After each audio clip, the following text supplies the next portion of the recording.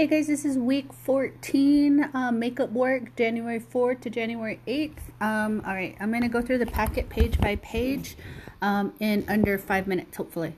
Here I go. So, page 1 just says the date and everything. Go to page 2. Those are the standards that I'm covering. Make note to the parts that are in bold. It says figurative and connotative meanings, evoke a sense of time and place, and informal tone. So those are the things that I highlight.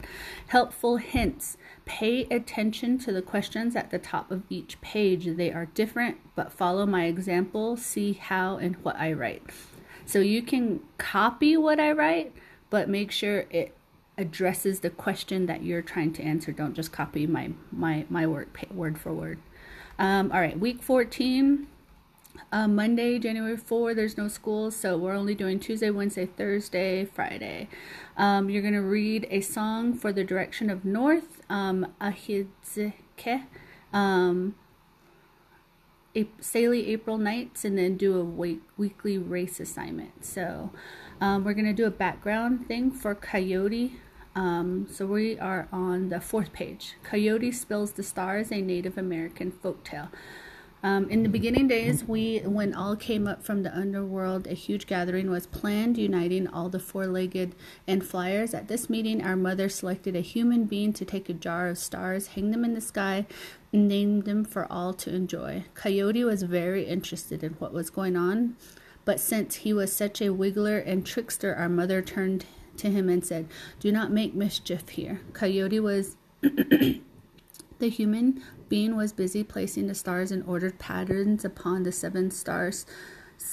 Upon the sky, 7 stars here and 3 stars there. When he placed a beautiful morning star, he stood back and admired her work, as did all the rest. While everyone, including our mother, was gathered to gaze at the luminous morning star, Coyote tiptoed over to the jar of stars to see for himself what the man was doing. As he lifted the lid just a little, the stars pushed the lid away and raced for the sky. This is the reason so many twinkle without order or pattern, and why so many are not named. Our mother was angry with Coyote and said that because of his mischief with the stars, Coyote would be forever a wanderer and bring trouble with him wherever he may go. That some days he could be happy and abundant, but other days he would see unhappiness and hunger. All right. Question number 1. After reading the story, Coyote Spills the Stars, explain what lesson the author might have been teaching a child, or what would you learn from the story? And then question number 2, I cannot see. But you should be able to see it on your paper. Go ahead and answer it. All right, let's go to page 5. So this is the racist strategy. So this is for the first story. What is the poem mostly about? So the first story is a song for the direction of north. So reading the Coyote story gives you background information about what we're going to be talking about. So we're kind of going to be talking about stars and, just Native American tales or Navajo stories. Could be real, could be not. All right, so in this racist strategy, it says restate the question. So what is the poem mostly about? So all you do is rewrite the question right there. Now you answer the question. So what is the poem that you read? What is it about? Write your answer right there. There's no right answer. There's no wrong answer, but you have to write a complete sentence. Cite evidence, the C. So go back to the a song poem and pick a sentence or a line and then put it right there and say this is the reason why I think so.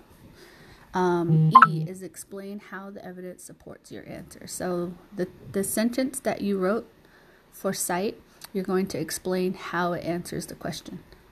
And then the S part, so you're going to sum it up. So you're going to use those sentence starters right there. It says, in conclusion, to sum up, restate the question and your answer from the first 2 boxes. So that's what you're supposed to do in the S box. All right, moving on. So we have the next question. It says, read Ahizike by Lucy Tapahanzo. Directions. Translates differently, but basically means together in a relationship, etc. So there's many different interpretations of that. So it just means that in this poem, there's a person living with another person, and they could be together, they could be married. So that's kind of what I get from it. So if you get something different, don't go over the top with it. Let's keep it PG. Read the poem. Number 2, read the poem. Number 3, answer the races worksheet prompt. So the prompt or the question is, what is the poem mostly about? So just like the other poem, all you do is restate the question for R. A, you're going to answer it. So what do you think the poem is about? You write it right there. So C, you go back to the poem, you pick a sentence, you plug it in right in that box. E is where you explain how your sentence answers the question. And then the S is you restate the question, your answer, anything else you want to add. All right, so we are on page 7. So personification, a phrase or description that gives an object a human quality. The flowers smiled as I watered them. Oh, how time flies. So those are examples of personification because they have a human quality. We can't fly, but at the same time, how do we know time flies? Time is always constant, but for some reason for us, it flies. Directions. Read the poem Saley April Nights. Read, search personification so you can reread it. You can look it up with your phone. The question is, how does this poem by Lucy Tapahanzo show one example of personification? And so on page 9, it says the same thing. How does Lucy Tapahanzo's poem Saley April Nights give one example of personification? So you read the poem, you find one example of where it says time flies, or what was the other example? The flowers smiled, or the sky smiled, or the sky cried, which means it rained, so find one example of that. So R, you restate the question, the prompt. A, you answer it,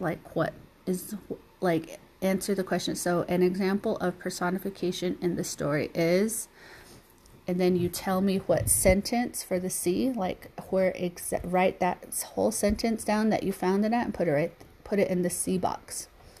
In the E box, that's where you explain how it's personification. In the S box, that's where you restate your question and restate the question. Okay, week 14, the page 9, weekly races assessment. So pick one races worksheet and write it all out in order. So you just pick one of the worksheets and then you just write it all out. So it looks like a paragraph, like a short essay, a short response question. So that's all you do for the races part. You already did all the work. You just pick one and then you rewrite it. So I'm trying to teach you the process of how a graphic organizer helps you. Okay, well, that's it. And then I'll do a recording of the readings for you guys as well.